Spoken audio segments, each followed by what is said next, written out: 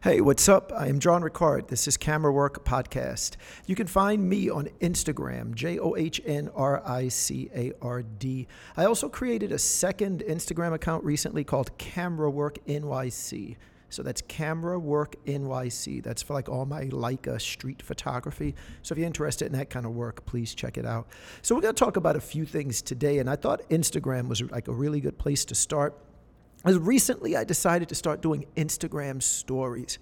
Now, this is something that I was personally avoiding for a while because to me, it doesn't make sense to create content that only lasts 24 hours. It's like you create this story all day and the next day it's gone. No one can see it. It doesn't make sense. It's like going up to Michael Jackson and, he comes up to you and he says, yeah, I wrote this great song called Thriller. And you're like, okay, let me hear it. And then he says, oh, yeah, I erased it.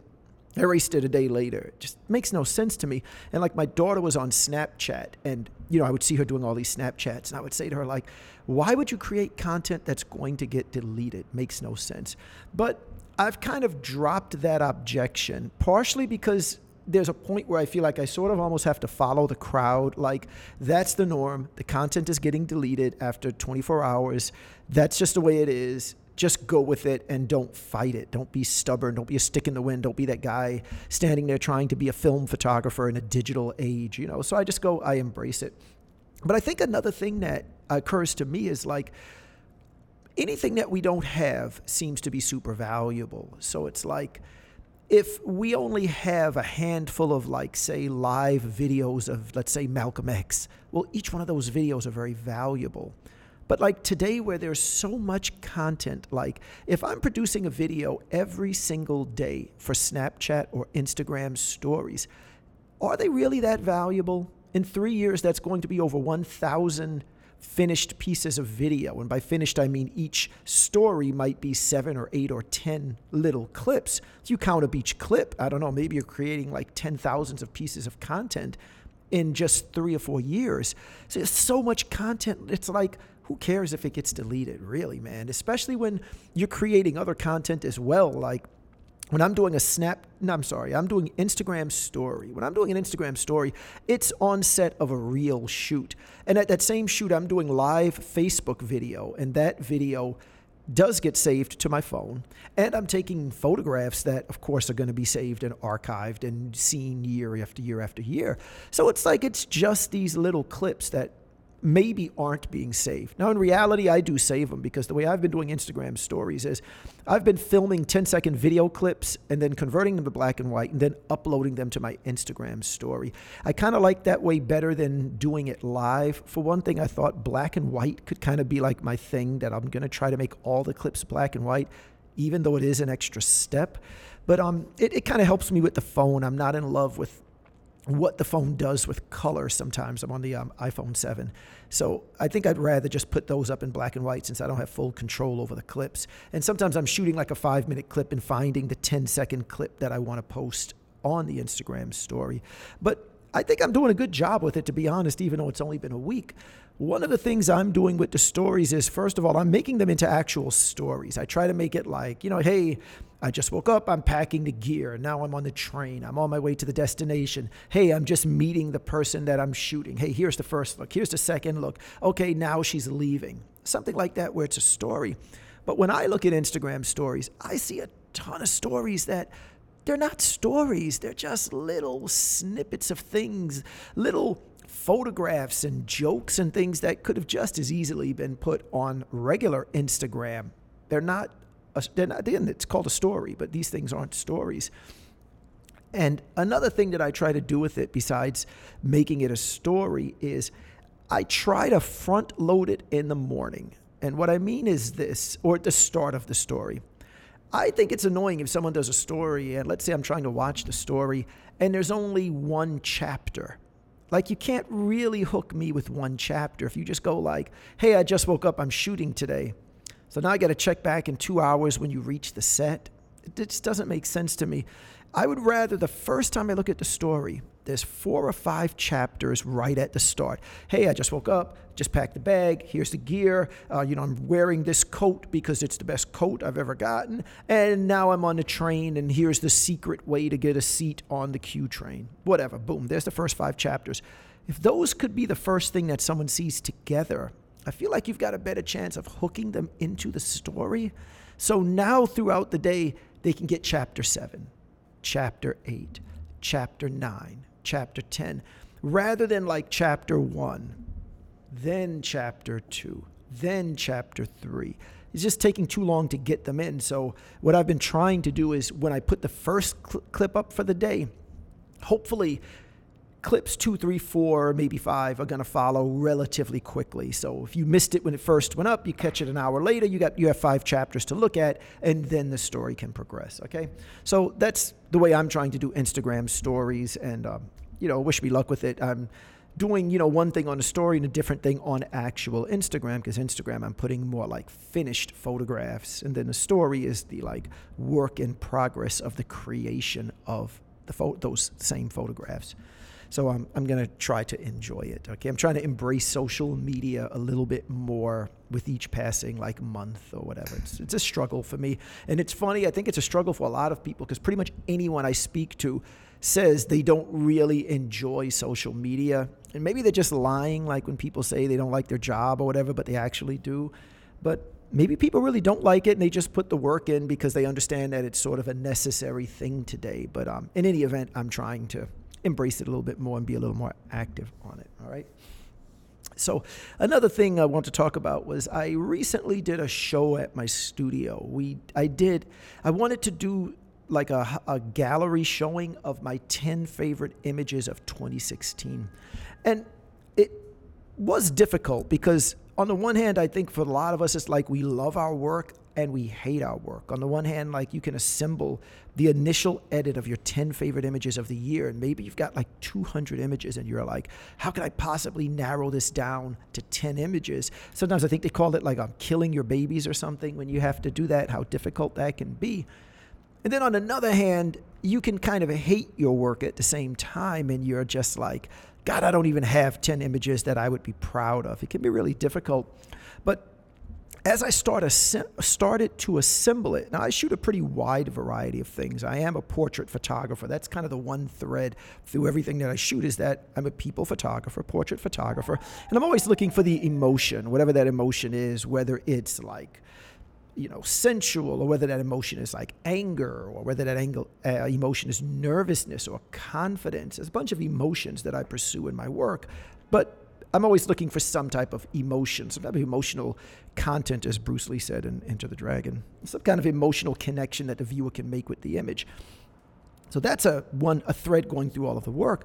But I'll take pictures at, jiu-jitsu matches, and I take pictures in my studio of models, and then I shoot some music artists in my studio, and I do executive portraits, and it's just a pretty wide range of things that I shoot. So as I first put together the first edit of the work, there were like 6 portraits and then like 2 jiu-jitsu pictures, and there was one photograph that was behind the scenes of a magazine, like a bikini magazine that I photographed. And, it's like a not safe for work kind of photograph. Now, I hadn't really picked exactly which photograph from that session was going to be in the show. I have like 10 or 20 I could have picked that kind of communicated almost the absurdity of what we were shooting. Like here you've got this girl, like a hip-hop video model kind of girl with like a big butt and big fake boobs, and then there's like another girl oiling her up, or maybe it's the similar girl who looks like that and she's taking a selfie. She's kind of like obsessed with her own look.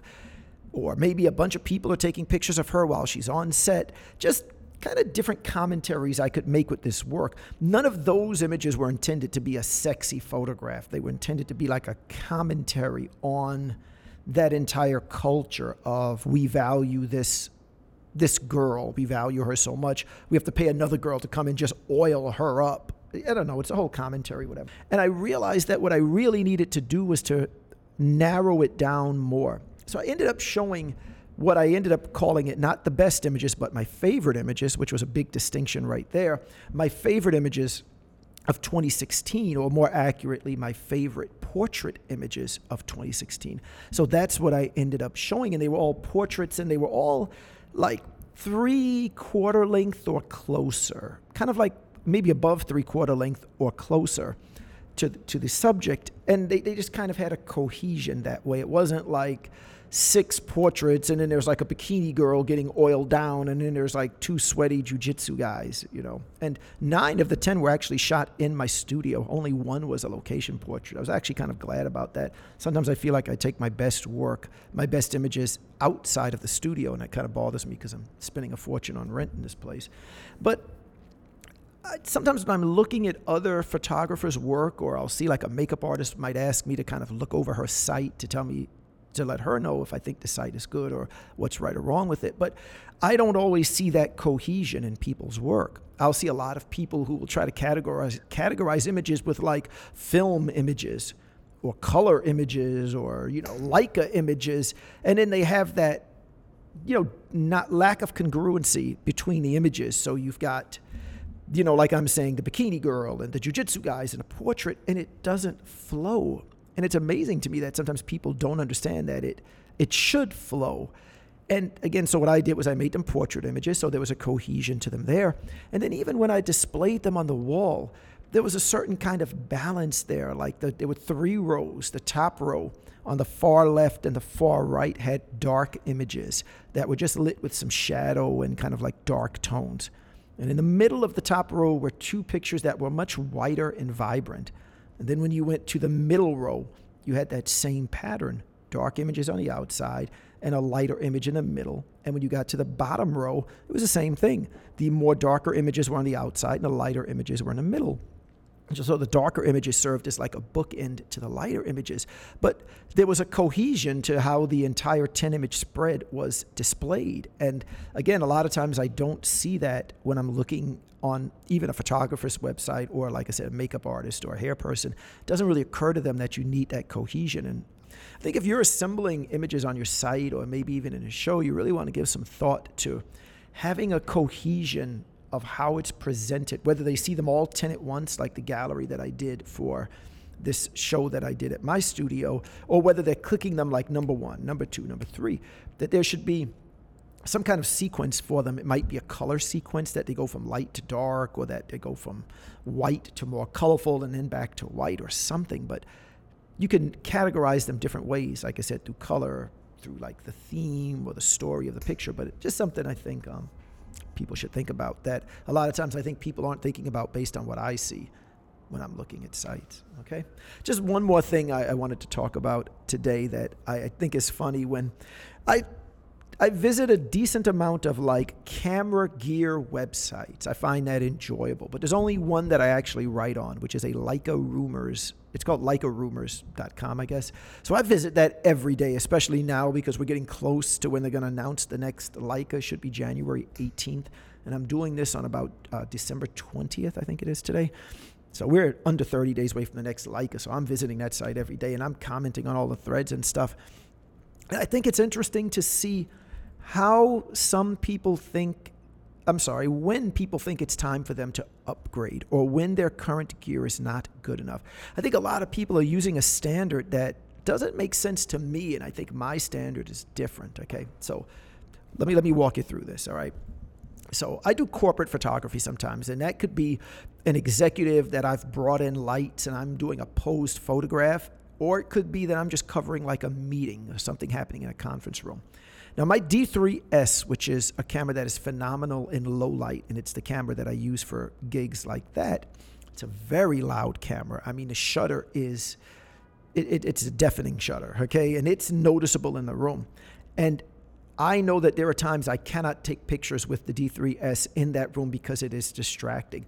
And there are even times, like if someone is speaking on like a podium in front of a small audience, 20, 30 people in some kind of conference room or a meeting room or whatever, I'm waiting for like the crowd to laugh when he says a joke and everyone laughs, or she says something funny and they all laugh, and I'm firing away, pop, pop, pop, pop, pop, because the laughter is going to cover the sound of my shutter. That's how loud the D3S shutter is. So I can definitely use a camera with a quieter shutter. Okay, so what does that mean for me? Now, my Leica M240 that I sold recently had a much quieter shutter, and the M9 has a quieter shutter than the D3S.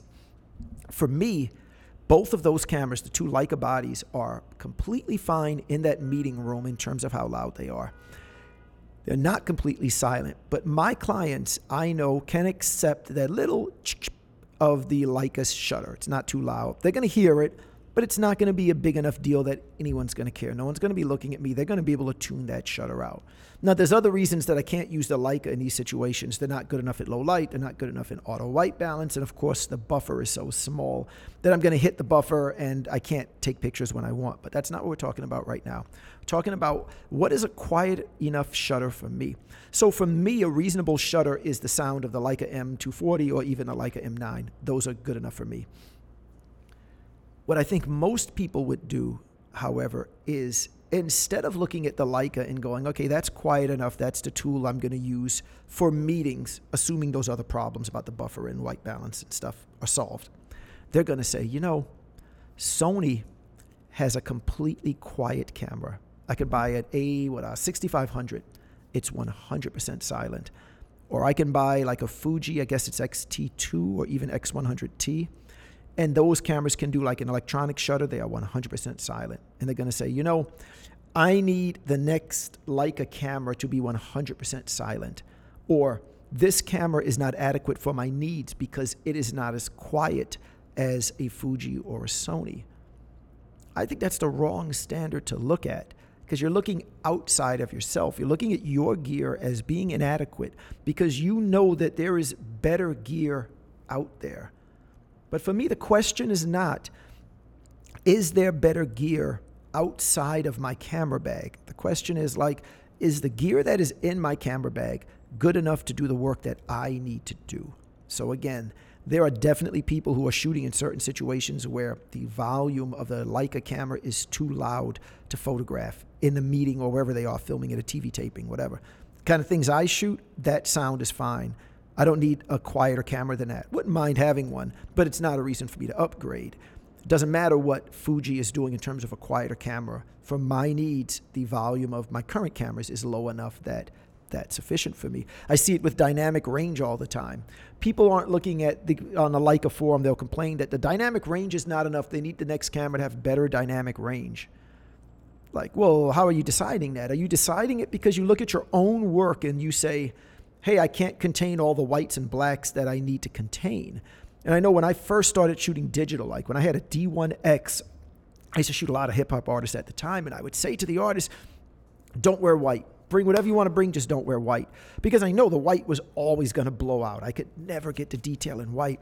By the time I got a D2X, and we're going back, I don't know, this has got to be 8 years at least, you could wear all the white you wanted. It didn't matter. The D2X could handle it. I have photographed people wearing white T-shirts against a white background a million times with the D2X and later with the D3X and now with the D810. Doesn't matter. Camera handles the dynamic range just fine. But a lot of people who I'm looking at who are writing on forums are going like, I need more, better dynamic range on the sensor. Yeah, but why do you need it? Do you need it because you've looked at a test on, what is that, DxO, I think it's called? You're looking at a test on DxO and you see that there's a camera that scores higher than yours in dynamic range, and you want your camera to score as high as that. So you've said, well, my camera needs to have higher dynamic range. I don't really care what your camera scores on dynamic range. It means nothing to me. All I know is what I photograph, and again, if I've got a guy wearing a white shirt on a white background, if I can't handle that in my camera and I'm lighting it with studio lights, then I need a camera with better dynamic range. But if I can handle that, the dynamic range of my cameras is just fine. Again, so I think what we want to do when we're looking at when we need to upgrade or what do we need from the next camera, I think it should be a more internal process. It should not be a matter of knowing whatever a Panasonic camera or the new Canon does 4K video, so then you need your next camera to have 4K video. It's a matter of do you need 4K video? I personally don't need 4K video. There's nothing that I need in my current workflow that I do with my clients that causes me to want or need 4K video, especially when you consider how much it's going to cost me in storage and downloading and all this other resources that are going to change. So I don't need it. You might. I'm not saying no one needs it. I'm just saying I don't need it. And I certainly don't need it because I know your camera has it. If I need it, it's going to be based on my own needs. So I think that's just a different way to frame how you need an upgrade or an improvement that I think not everyone is doing. And it's funny because whenever I'm on a forum, and again, it's really just one forum you find me, the Leica Rumors forum, it's not a forum, it's like a blog basically, and you can comment at the bottom, and I jump in there a lot. And and it's funny because every time someone says they need better dynamic range from the camera, I always go, hey, can you post some images? Show me the images where you need better dynamic range than what you're getting from these cameras made in like 2014. Show me, because I need to see it. Because I'm looking at it like maybe it's a matter of you kind of taking a lazy approach to photography. Like maybe you're photographing landscapes at noon and you're trying to recover like the sunlight, the highlight detail and the shadow detail, when in reality you need to be photographing this at a different time of day. Maybe that's really the problem. You're not putting in the work you need to put in to create good images, and you're looking for the camera to do it for you. You just want insanely high dynamic range so you can blow your highlights or underexpose your shadows and recover every image, rather than putting in the work, frankly, like I do, by setting up lights and lighting things and controlling the shadows with light modifiers or reflectors or whatever, and, creating the images you want rather than expecting the camera to just catch any kind of over and underexposure errors that you're making in parts of your image. So I don't know. That's just my thoughts on when it's time to upgrade. Again, bottom line, look more internally. Look at your camera bag and at your clients, what you need. Stop looking at the numbers of what other cameras have and thinking you need it only because someone else has it. Okay. All right. So that's some current thoughts. Again, hopefully you guys will, write some comments on YouTube. I absolutely love when people make comments on YouTube. I read every comment. I comment back on every single comment. So really appreciate like when people respond and that there's some interaction back and forth with social media. So hopefully I'll see some of you guys online soon. And if you got some topics you want us to talk about here, definitely, just drop me a note on YouTube and we'll try to get to it. All right. Thanks a lot for tuning in. Bye-bye.